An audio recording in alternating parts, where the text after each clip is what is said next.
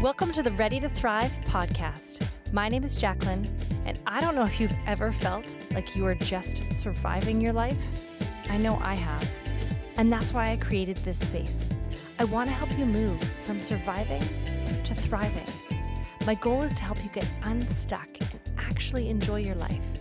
Each week, I'll be sharing practical tips and always point you to Jesus. So what are you waiting for? Let's get ready to thrive. Hello and welcome to Ready to Thrive. I am really excited to share my conversation with Christy Wright with you. And if you have felt overwhelmed at all by your own life, or if you felt like, hey, the life I'm living, I don't like. I actually feel like I'm overwhelmed by the things that my life is kind of running me and I am not running it. I think that Christy's book, Take Back Your Time, is going to be a valuable resource for you, as well as this conversation. So can I ask you to share this message with someone who you think could really use just some inspiration for life? If somebody is feeling discouraged in any way or just needs a little bit of a pep talk or a refresh, Christy is very inspirational. She is very wise beyond her years. If you don't know how to share it, if you're listening on an iPhone, there are 3 dots at the bottom. Usually you click that, click share. You can text somebody to share it. If you took a screenshot and tagged Christy and myself and shared that on social media, that would be amazing. That's one of the ways people find out about podcasts. So that would be great if you could share it. I also want to share with you 2 resources that I have. I have a lot of free resources on my website for you, just things you can download. One that is like scripture-based bedtime prayers for kids. One that is something called Deep Soul Rest. It's a 5-day email series. It just helps you get to a place of, how do I get to that place of deep soul rest with God? So I have free resources. I also have 2 courses that I try to keep the price point low. But they're transformational courses. So one is my Tangled course, comes with an e-copy of my Tangled book, just helps you get to the root of what is really going on in your life. So if you are sick of managing symptoms and you just want to get to the root of it and deal with things once and for all, you will feel so much lighter and freer. I also have my course, Ready to Rise. This is real life. Mom, yes? Can you wait 1 minute? Okay. I also have my course, Ready to Rise, and that is going to help you figure out what your gifts, talents are, and be able to use them. And I think there's something where we feel actually a sense of anxiety inside of ourselves when we're actually not using the gifts that God has given us. And so my Ready to Rise course just helps you figure out who God's created you to be, throw off some of that fear, and run your race as the person God has called you to.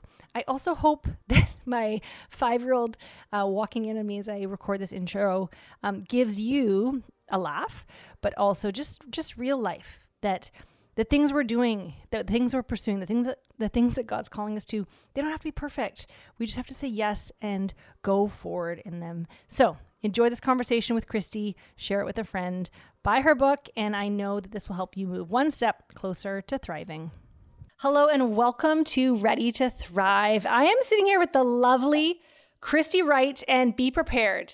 I've written a bit of a long bio here, but she deserves it. So Christy Wright is a national best-selling author. She's a personal development expert and the host of The Christy Wright Show. Her new book, Take Back Your Time, The Guilt-Free Guide to Life Balance, has just released, and it is full of practical tips to help you prioritize what really matters in your life. Also, side note, Christy's book is not only at Target, but if you pop in there right now, you may actually see it on an end cap, which is super exciting. Christy is also a wife and a mom to 3 kids, 6 and under, and a Dave Ramsey personality, which I will get her to explain. Plus, she is the kind of mom who, when her kids want a squirrel-themed birthday party, she makes it happen. Or when they want to trick or treat, dress as the Waffle House, not a waffle, the actual restaurant, she does it. So Christy is someone I have loved learning from over the years, and I know you will too. So Christy, welcome to Ready to Thrive. That's my favorite intro I've ever had. Okay, good. Hands down. Well done. Thank you for having me. I'm so excited. Oh, I'm glad. And honestly, like, as I was writing that bio, I was like, there's so much more I could add, but it makes sense that you are the person to write about life balance and time management, because just thinking 3 kids in 5 years, like that's beyond a full-time job. And then you have a full-time job, and then you're writing books. And so all these things, and I know, having heard from you in various areas, seeing you live your life, Christy's definitely somebody fun to follow on Instagram. You are really doing it authentically for God's glory. And you really, you want to be like all in on the things that matter. And so those are some of my favorite voices to follow and listen to. People who they're not just talking about something theoretically. They're like, we're living this out. And also this message came from a hard place of having to live it out. So let's just dive right in. And actually, I want to go back very quickly, because I think I love hearing where people have come from.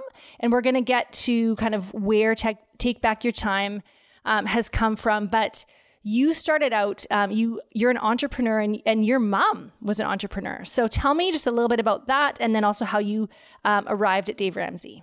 Yes. Well, I've spent the last 10, 11 years coaching women in businesses. So my first book was called Business Boutique. I have an event. It was a podcast. I have a coaching group.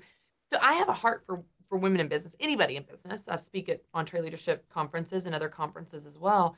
But what's so interesting is, in 11 plus years of helping people with business, the number one question I'm asked is not a business question. Right. It's this question: how do you balance it all?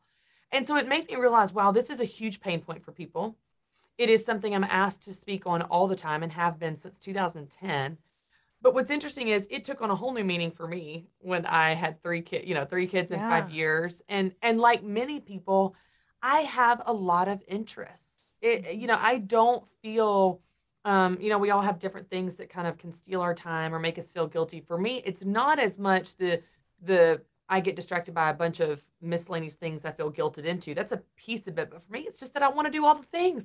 Yeah. I want to say yes to everything because they all sound fun and good. I have a lot of interests. And so I think the heart behind that is I love life, and I want to live it to the fullest. And if we're not careful, that drive or any other ones can lead us to this place of being absolutely exhausted. And we're resentful, and we feel guilty, like we're doing the wrong thing. And this idea of balance is kind of this shadow that haunts us. Like, we don't know what balance is. We're just sure we don't have it. It's always lurking around the corners. And so I thought, I'm asked about this more than anything else. I crave this in my own life. We have a lot of mixed feelings about the word, like, oh, balance, but we just keep talking about it. So I thought, I want to go into this space and spread hope and light and freedom in a space that is traditionally weighed down by guilt and shame. And so it set me on this path of not only teaching it, but researching it and living it out in my own life, figuring out what works and what doesn't. And that's what really led me to putting this book out there. So while I love teaching on business, this book for me existed before the business stuff. I mean, this was in my heart from the get-go, and even back in 2010. So it's been fun to see how God has been so faithful to bring that around. We were just talking even before we started recording about full circle moments. And this is one of those full circle moments. This is one of the first topics I ever spoke on, even before I had kids, ironically. And so it is just stuck with me, and it's evolved. And now I'm super, super excited to get to hopefully bring a new message of hope into this space. Well, that's so good. And even as you mentioned that word, resentful, like you can be resentful. And I think what can happen sometimes is we pursue anything. We pursue a career. We pursue having kids. And then a few years down the way, we actually realize that we resent those things. Like we're mad because we feel stuck in them. Right. And I know one of the things that I have experienced, and I've seen lots of women experience, is this really kind of this victim mindset, being a victim to our own life, our own time, and feeling really helpless in it. It can definitely be something, I think for a lot of moms, we can experience kind of this motherhood martyrdom. And it makes sense because at the beginning, your babies demand everything of you. Like your whole life gets turned upside down. But then we can kind of get stuck there where we're still like, oh, I have to do these things for the kids. I have to. And so what does it look like to kind of shift that mindset of I'm hopeless. I am a victim in my own life to I actually get to choose. I get to choose what I fill my life with. Well, I think you bring up a really good point, because as long as we have the narrative that we're failing, and we have the narrative that we're a victim to our schedule and we have to do this and we have to do that, we are choosing to not enjoy our life. Right. Because no one living their life out of guilt and obligation and things they have to do is having fun. It's this victim mentality, which is incredibly dangerous. What's interesting, this just came to mind, Jocelyn, as you were talking. If you go back even to Genesis in the garden, it's like the original lie, the original, like, did God really say, you deserve better? You can have more. You can eat that apple. You can know everything. As if somehow we're missing out. God is withholding us. And the same tactic still works. It's like, oh, well, you have to do that. Well, you just can't do anything for yourself. This is why you can't have nice things. This is why it's everybody first. And all these just like victim thoughts. And it's not beneficial to us. It's not serving us in a practical way at all, but it's robbing us of the moment we're in. And so I think that sometimes we can get so caught in this thought pattern that we don't even realize we're doing it. And so while there's a practical application of time management in your calendar, and I talk about that, creating your version of balance, there's also a very personal responsibility component. My friend Rory Vaden says, anything on your schedule is something you put there or something you allowed to be there. Other than paying taxes and a few handful of things, you don't have to do most of what you are doing. You choose to do it because of whatever variables and deciding factors, which is fine. But when you begin to change your language of I choose to do this because this is right for me right now, then it gives you a sense of ownership and power and control that's really, really important. And that helps you change your attitude. I was thinking even recently, a week or so ago, I was journaling, thinking about the season ahead, and I can be so goal oriented that I'm like, oh, I just need to get through this, And I journaled, was like, I don't want to get through anything. I was like, if I'm gonna say I get to launch a book, I get to travel, I get to speak, I get to do work that makes a difference and makes me come alive.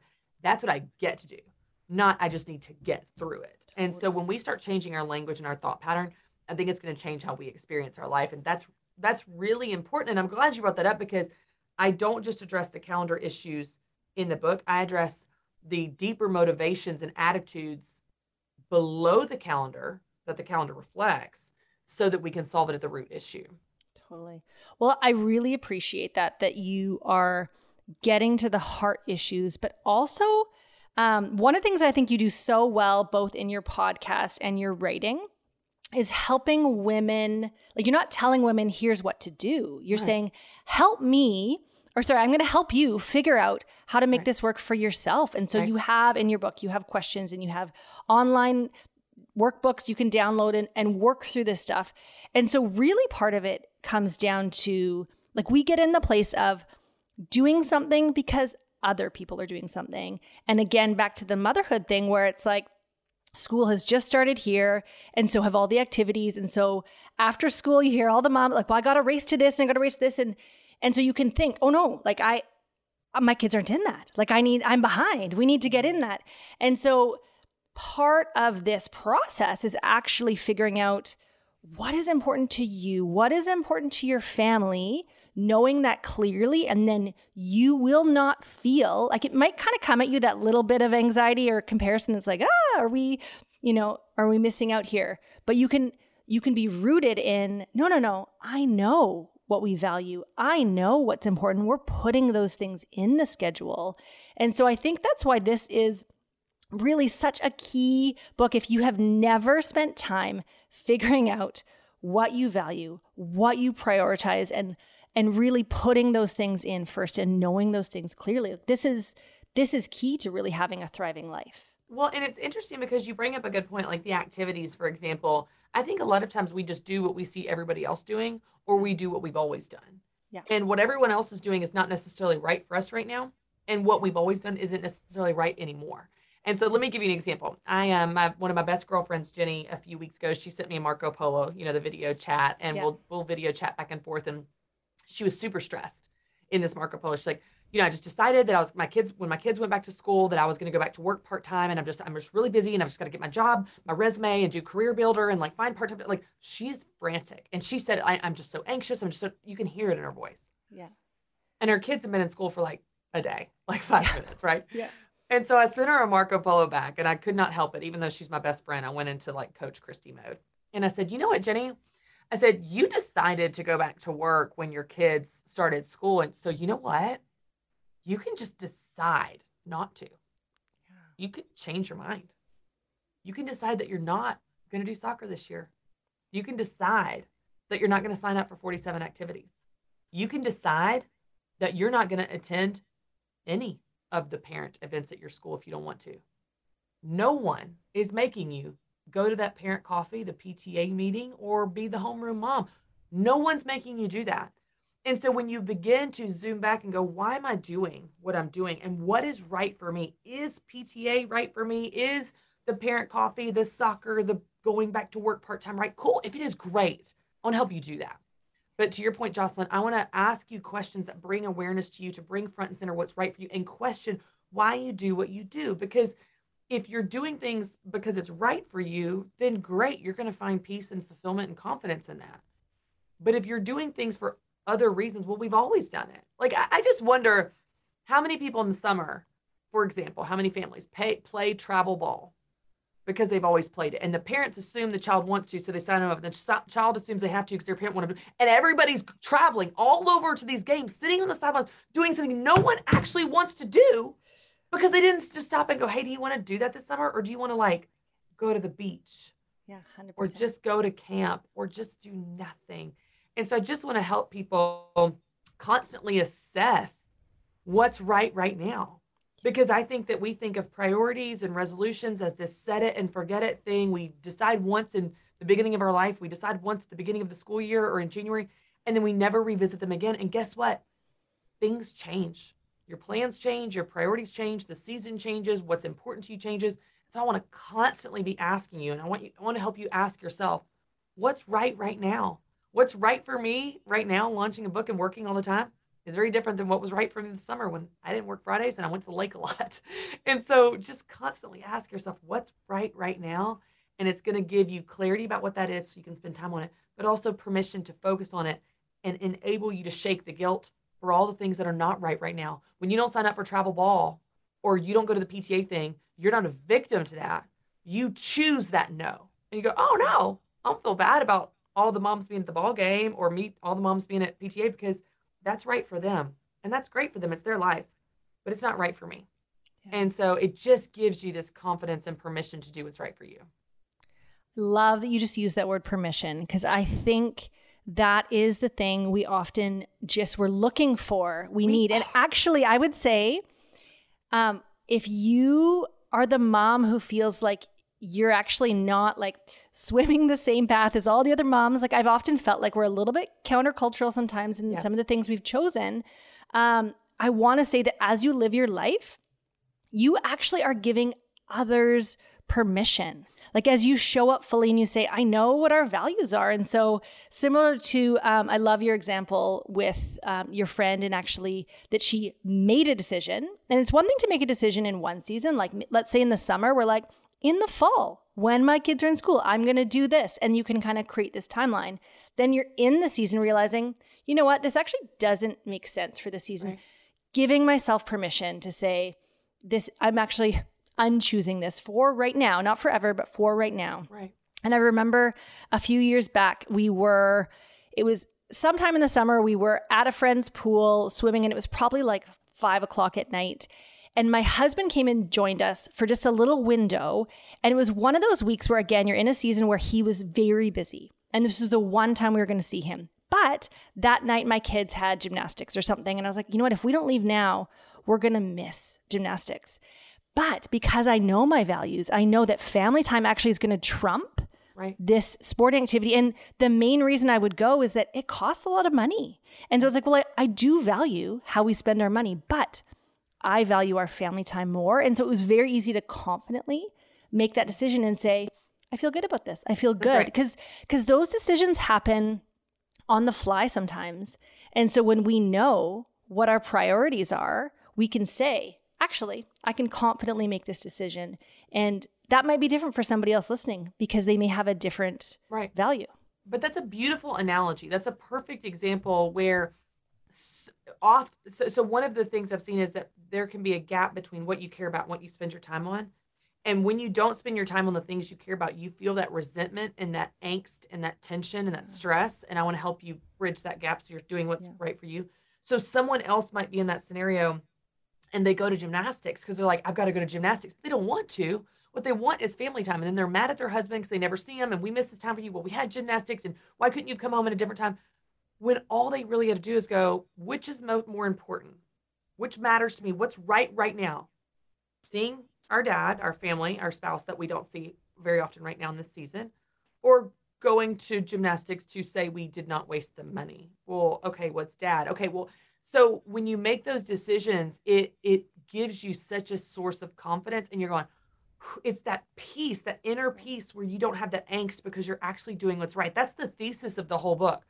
Is life balance is doing the right things at the right time. When you do that, you feel that sense of balance you've been looking for, and you can still be busy and your world can still be out of balance, but you become a balanced person because you're doing what's right for you. But I want to hit on something you said a second ago, Jocelyn, because I think this is really important to call out. When you said something to the effect of, when we do things that are different from people around us. Mm-hmm. And I think it's really important to acknowledge that when you do things different from people around you, it is uncomfortable.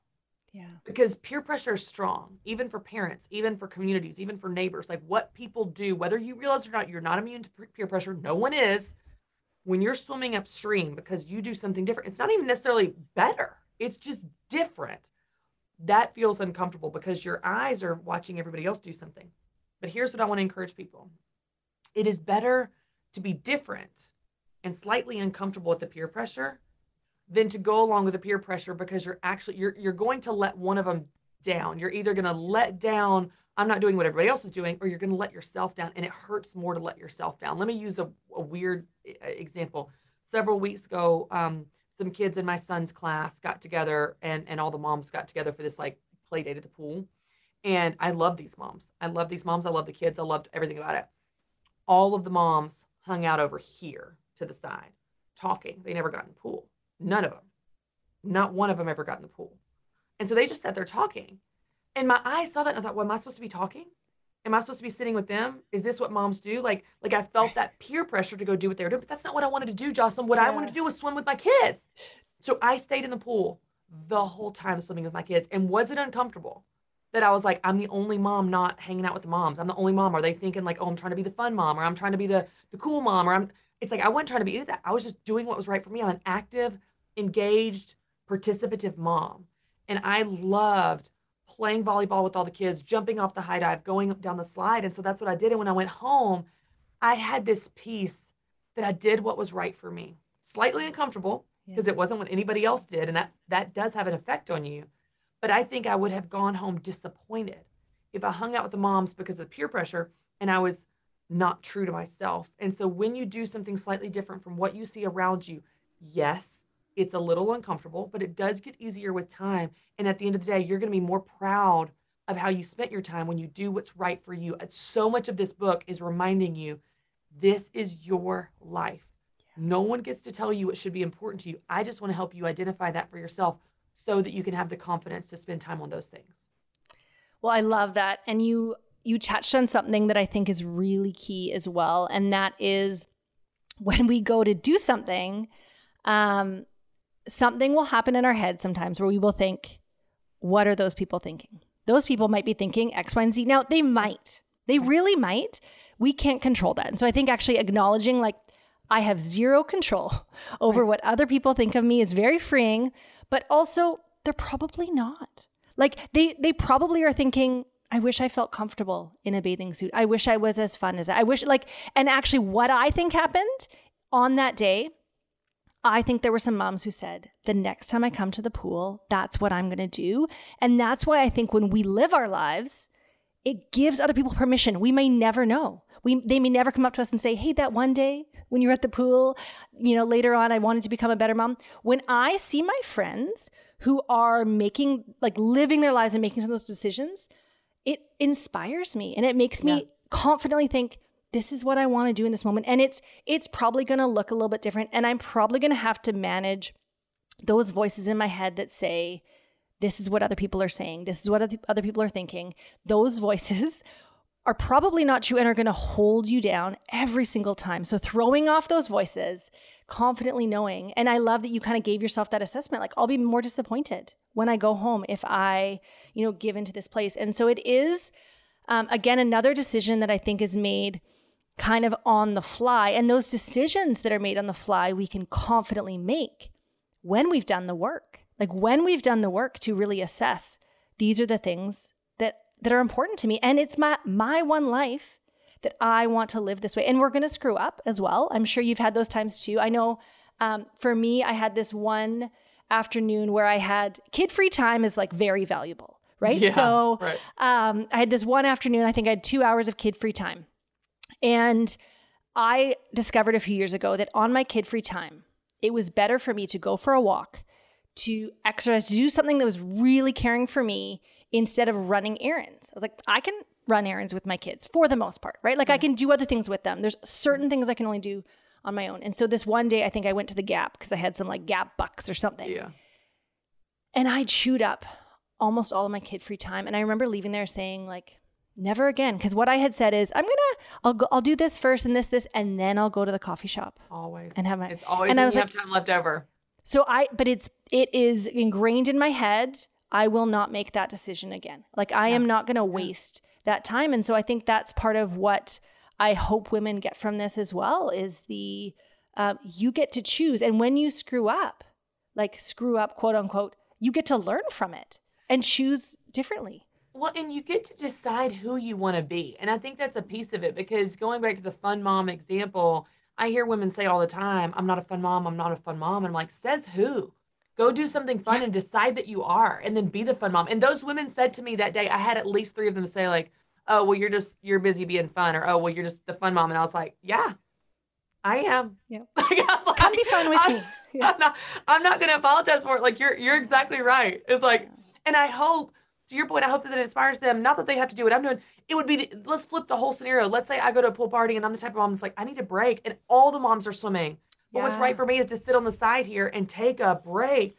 Cool. When you actually decide what's right for you, it allows you to find confidence in those things, even if it's not what's right for everyone else. So whether it's PTA or how you work or where you work or how you parent or what your version of fun is. And I don't want people to be like me. I want people to be the best version of them. And I want them to figure out and find confidence in the choices that are right for them. And so I think sometimes we can just place these labels on ourselves and then we just live within it. I'm not a fun mom. I'm like, well, do you want to be? Because you can be. If you just decide to be, you can just decide to do something fun, then boom, you're a fun mom. You're welcome. Well, I think, again, you've touched on something so key, which is any way that we label ourselves can limit us, right? Like any of those things we can say like, I'm not a business person, or I'm not a writer. I'm not a runner. I'm not a fun mom. I'm not a, who says who? Go write something. Go put your idea on Facebook. Go run to the end of the block. I literally use all those examples in the book. Like you are, in a very practical side, not in a spiritual side, but in a practical side, you are your actions. So it's not, I need to feel fun to do fun. It's I'm going to do fun and then I am fun. By definition, I wrote something, so I'm a writer. I ran, so I'm a runner. Like, I think so much of it is we make excuses about who we are or are not, or think we can and can't be. And the truth is, you get one life. You can be who you want to be. You can do what you want to do, but some of it just comes down to doing the work of deciding what that is for you and then having the confidence to chase it. When you share a story in your book about a man who wrote a few words on a note saying of who he wanted to be. And I thought about that. It is incredibly powerful, even when we are not that. Right. To decide to say, this is who I'm going to be. And I would say even about our kids as well, because our kids, one of my children recently has gone through a very challenging season, and it's actually easier for me to call out who she is in a negative way. And this is something that I picked up from Lisa Bevere, who often talked about her 4 boys and how she would speak the life and truth over them, but also who they're going to be. And Right. I had another kid come into the bathroom recently, and I was praying, and I was actually just praying out who God's created her to be. She came in and I said, "Oh, I was just talking about you." And she gave me that look like, no one is here, Mom. Like, you're officially crazy. And I was like, no, I was talking to God about how incredible you are and who you're going to be. And I kind of love, we talk about that idea of having somebody walk in on a conversation where you're speaking like so great about them. And I was like, what a great moment. And I will say this, I've had lots of the negative moments. I've had lots of the moments where I've gone, oh, I need to apologize, or that's not who I want to be. But start with saying, who do I want to be? And for me, right in this season, it's like, I don't want to be a mom whose face is in a screen. Right. I don't want to be a mom who is, this is a very timely book. Like, I want to be able to know what season I'm in with my kids, but also with my business and with other things. And you talk about that in the book, where it's not about everything being 50-50, but really knowing, what season am I in? And so what am I prioritizing in that season? So I love that you break that down. Yeah. I want to unpack something that you have. So you have actually, again, super practical. You write down this path to balance. And so you have 5 different things you say. 1, decide what matters. 2, stop doing what doesn't matter. 3, create a schedule that reflects what matters. 4, protect what matters. And 5, be present for what matters. So let's just talk about step number 1. Decide what matters. So we often live as if everything matters equally. We often deal with the fire right in front of us, and it's really hard to kind of figure that out. So how do we begin to decide what matters? Well, we don't understand priorities. So let's kind of define this for a second, because most people listening go, "Oh, I understand priorities." No, I totally get it. Here's 2 things that we get wrong about priorities. The first thing we get wrong about priorities is we think of priorities as a set it and forget it thing, as if we have one set of priorities in life for all of life, and these are these absolutes, and this is it doesn't actually have an implication on how we spend our time. It's just like our values and our heart. Christians say all the time, like, I know my priorities. My priorities are God, others, self, in that order. And I'm like, that's beautiful. That did not help me manage my Tuesday. So we have this idea that, like, it's this concrete thing. It's this Sunday school answer, and actually doesn't have an implication in our calendar at all. Yeah. Then the second thing we get wrong about priorities is we can't do it. We think everything is if it's created equal. And you will hear this, especially with women, but everybody does it. Even when we rattle off things we have to do today on our calendar, or things we have to do today on our to-do list. It's like, well, I've got to feed the kids. I've got to pay bills. I've got to work out, reorganize my attic. I've got to go to the PTA meeting. I've got to make homemade gluten-free, vegan-free cookies for everyone in the entire neighborhood. And oh, by the way, I also have to go solve world peace. It's like, what? Like, you need to do some of those things. Probably pay bills and feed your kids. Yeah. Working out is optional. You don't need to make homemade cookies for everyone in the neighborhood.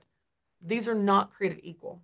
And so when we pile on the pressure and pile on the tasks, we make it almost impossible for us to discern what we actually need to be doing and what we don't need to be doing, what we want to do and what we don't want to do. So what happens is we spend 4 hours making homemade cookies from scratch, and our kids haven't had breakfast, or we didn't pay our bills, because we treat it as if it's all equal, and then we just do whatever's in front of us.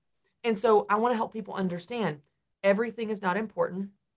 You can list in order of importance, which is the definition of prioritizing, what actually is important. So if I get nothing else done today, this is what I want to get done most. Here's my top 3 to 5 things, not 35, 3 to 5 things I want to get done most. Then I have all these other ideas, like maybe I'll reorganize the attic, steam clean the couch cushions, go to the PTA meeting, and make homemade cookies for everyone in the neighborhood. I can capture those on another list of like optional things I could do if there's time left over. But just by the nature of how I title that list in that way, gives me permission to never do any of it. It's an idea list. But then on my actual priority list for the day, It is pay bills, feed my kid, whatever those things are. Yeah. And those are things you actually have to do. So one of the things I want to help people understand is, yes, you have a set of fixed priorities. Those are definite priorities. When push comes to shove and all hell breaks loose, this is what matters most. My kids matter before my work in that list.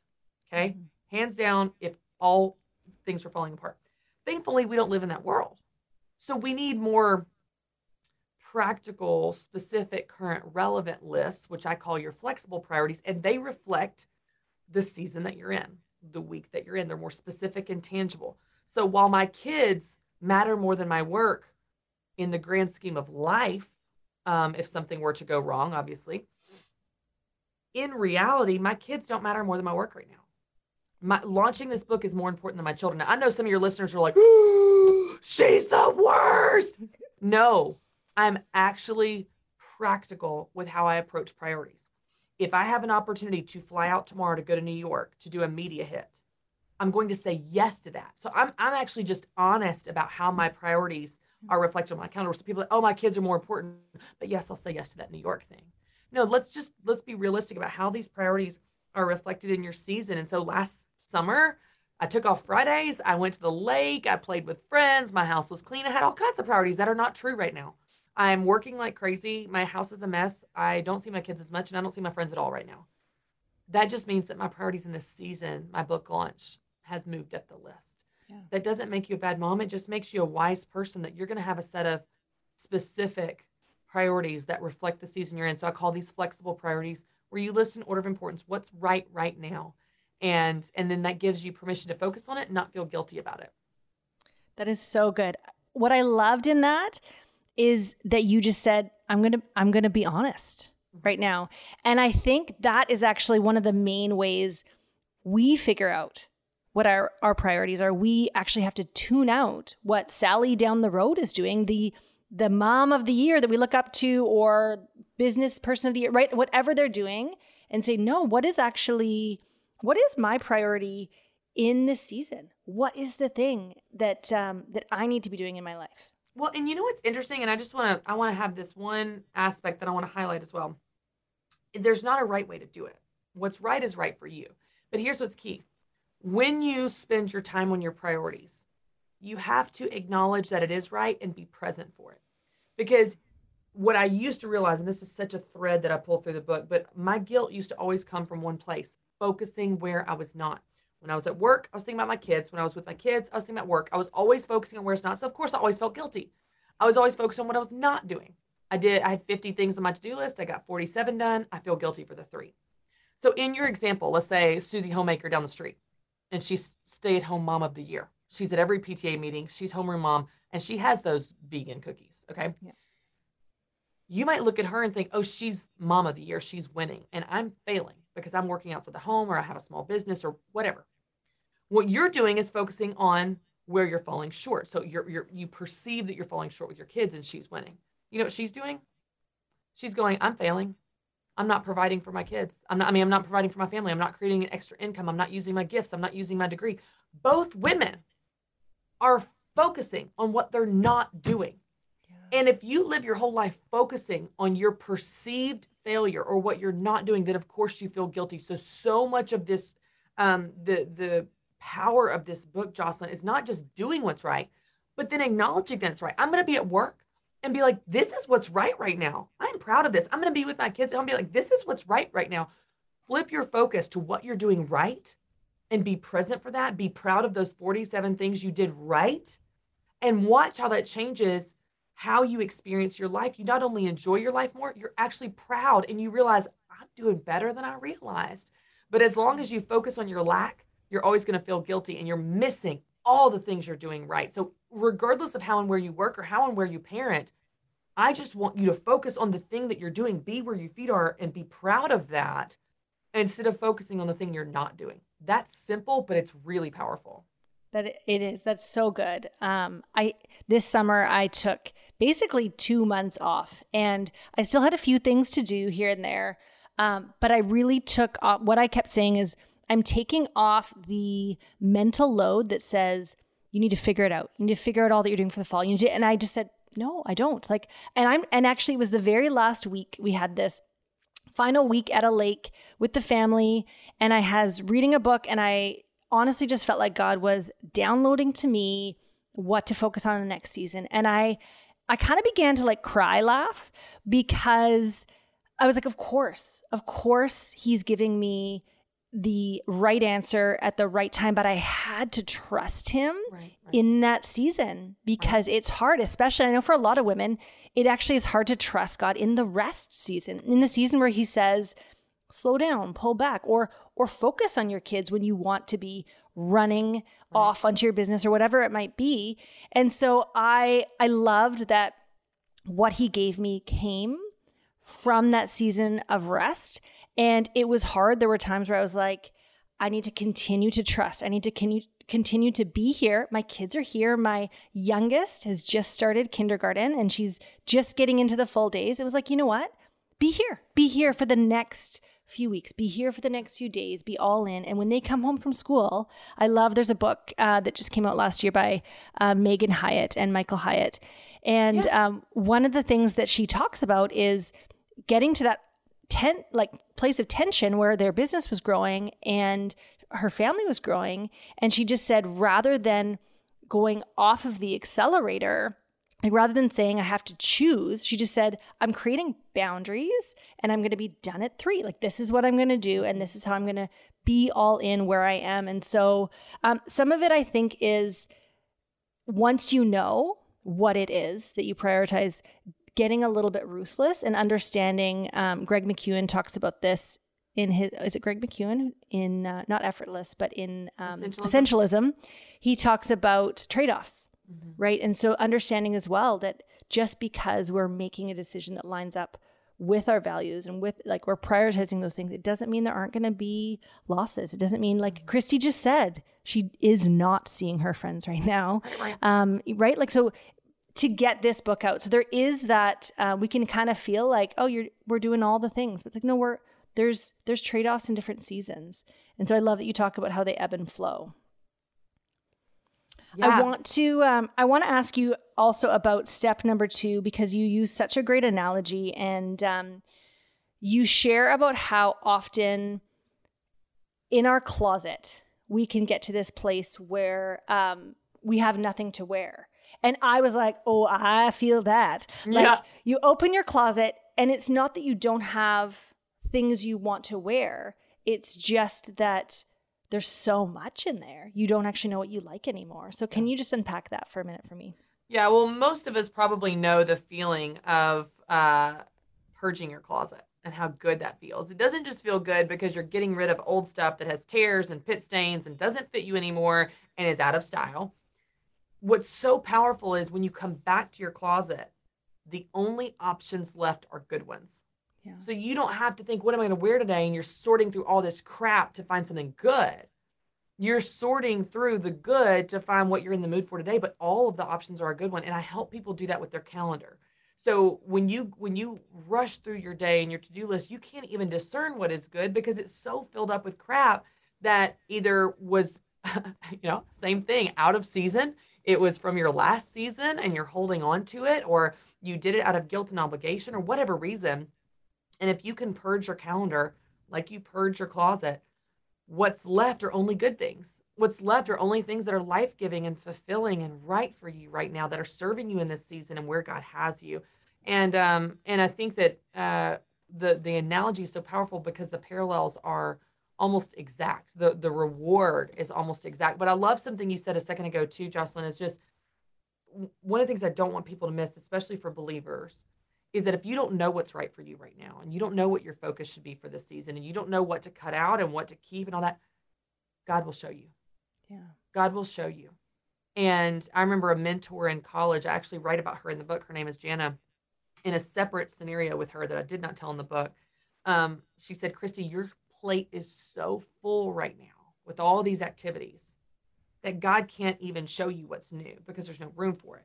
What would it look like to clear your plate and ask God what he wants to put on it? And so the verse at the very front of the book is, delight yourself in the Lord and he will give you the desires of your heart. Psalm 37:4. I've loved that verse forever, but it's so pertinent to the message of this book. if you don't know what you want for your life, if you don't know what you want for this season, if you don't know even what matters to you, maybe it's been so long that you've even considered yourself in your own life. You're just so busy pouring coffee and running to soccer and running and running and running. If you seek him, he will show you.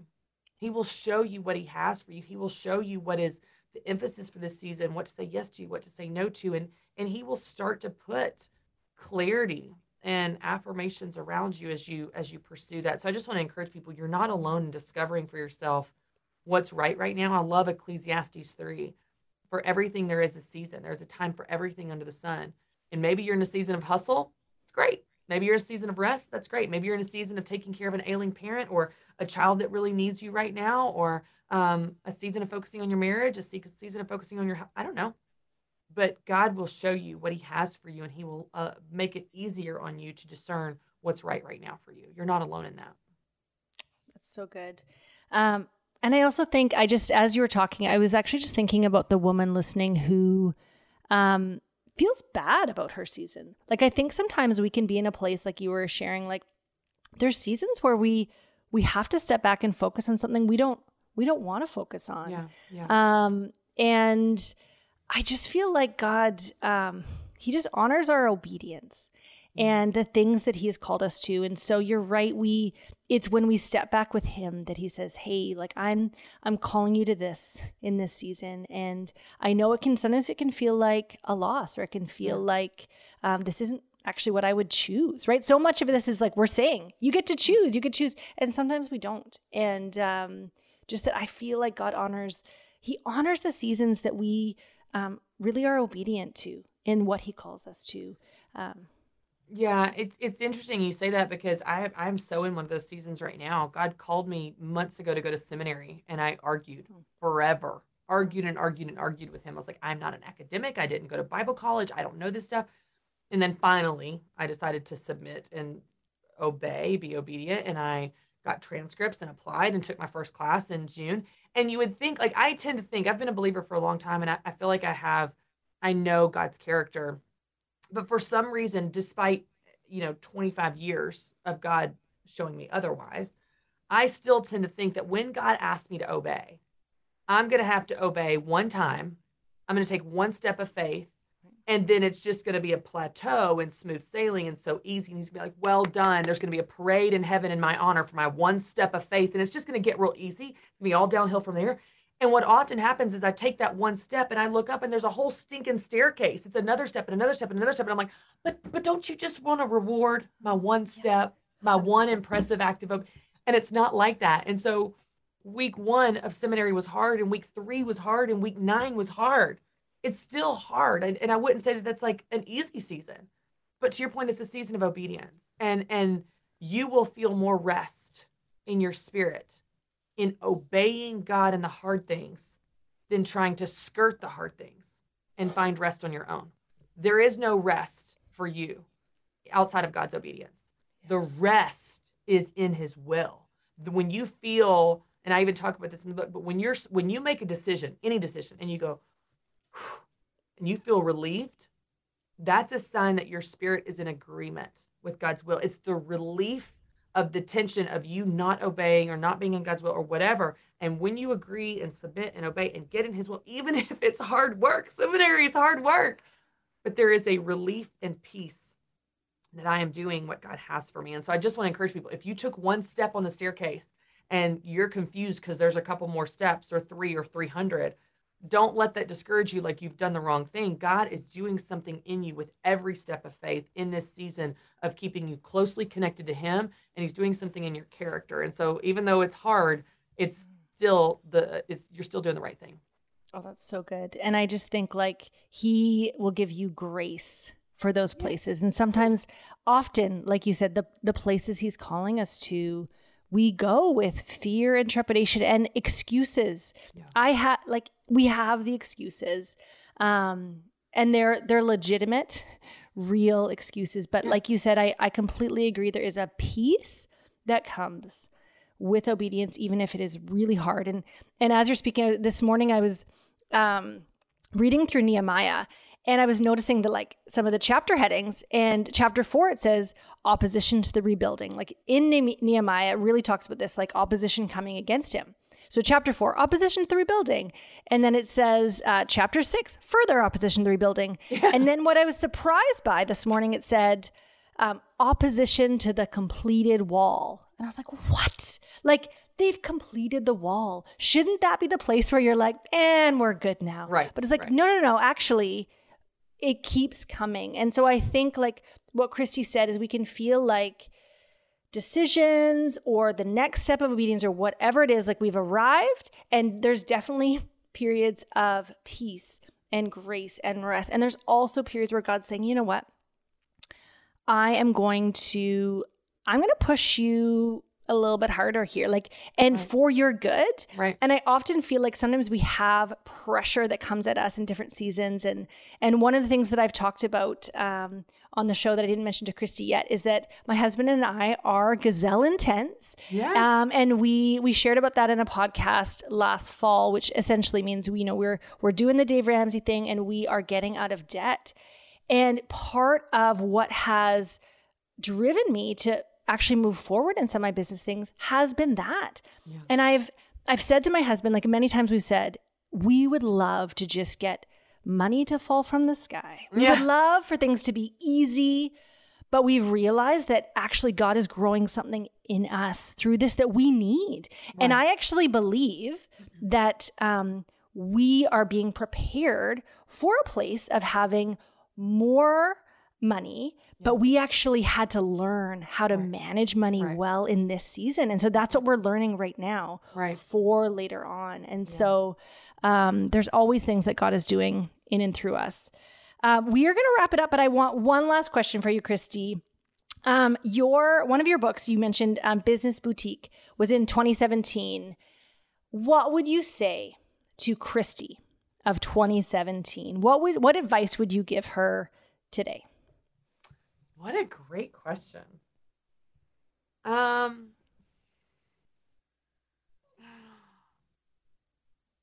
It gets easier. You know, I think that in 2017, I was going from 1 to 2 kids. I thought I was done with kids for sure because it was so hard going from 1 to 2, launching a book. And that was a hard season. When you're in a hard season, for the record, it feels like it's going to last forever. And it doesn't. And I had not ever had a child that knew how to snap themselves in the car seat. Like now, Carter can dress himself. It's amazing. Apparently that's possible. One day they'll go to the bathroom and I don't even hear about it. Apparently I hear that from other parents that they do that. Like when you've never experienced it, you just think that hard thing is going to last forever. Yeah. And it just gets easier and it just gets better. And it doesn't mean I haven't experienced hard seasons. We've gone through totally different types of hard seasons with our kids and in other areas of our life. But I just think the idea that, everything felt so hard and forever. And I don't know, I guess feel like that's a word for someone right now that's in one of those hard seasons. Yeah. They feel like it's going to last forever and it's not. When you're tired and you're stressed and you're overwhelmed, everything feels bigger and more impossible than it really is.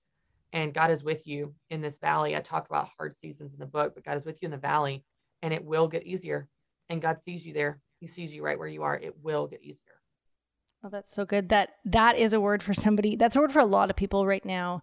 And you are absolutely right that when you're in it, it feels like it'll last forever. And I don't remember what I was going through earlier this year, but that was exactly what my husband said to me. He said, it's a lie that this is going to last forever. It is not going to last forever. And sometimes we just need to actually even speak that truth over ourselves. This is a season. And the great thing about seasons, I'm sad that summer is going. I'm embracing fall. Seasons change and there's a little bit of awkwardness in the change. Yesterday I was wearing a tank top. Today I'm wearing a sweater, right? Like there's a transition. And so it's challenging as we go through seasons and we go through the change, but they do change. We know that. So Christy, thank you for being on the show. Where can people find your book? Where can they find you? Yes. Tell me all the things. Thank you. ChristyWright.com/book for the book, or of course, ChristyWright.com, anywhere books are sold. I hang out the most on Instagram and that's at Christy B. Wright. But thank you for having me, Jocelyn. You are just such a light in this space. And I'm just so grateful to be here. Thank you. I have loved having you on the show. And I really would encourage people not only to buy Christy's book, but also to leave a review. That's really big with book sales. And leave a 5-star review. Also check out her podcast. Get the downloadables with her book. I really do feel like this is something that is going to help you if you feel overwhelmed, stressed, frazzled, or just feel like you are not living the life right now that you were created for. So, Christy, thank you for helping us move one step closer to thriving. You're amazing. Thanks for having me. Can I just say thank you for listening? This space has been incredibly encouraging for me this past year, and as I am being deeply encouraged by these conversations, I trust you are as well. And I'm not going to ask you to rate the show or subscribe, but I am going to ask if, while you were listening today, a friend popped into your mind and you thought, I think they could use this encouragement. Can I ask you to share this episode with them, with one person? When I listen to podcasts on my phone, there are 3 little dots at the bottom right, and I click there to share. Also, can I say sometimes I don't share with others as I'm worried about what they'll think of me if they think I'm bugging them by sharing something. But when someone shares something with me, I am never bothered. Often it is the exact thing I needed to hear. So if someone popped into your mind, click those 3 little dots and share this encouraging conversation with them. And thank you for listening to Ready to Thrive.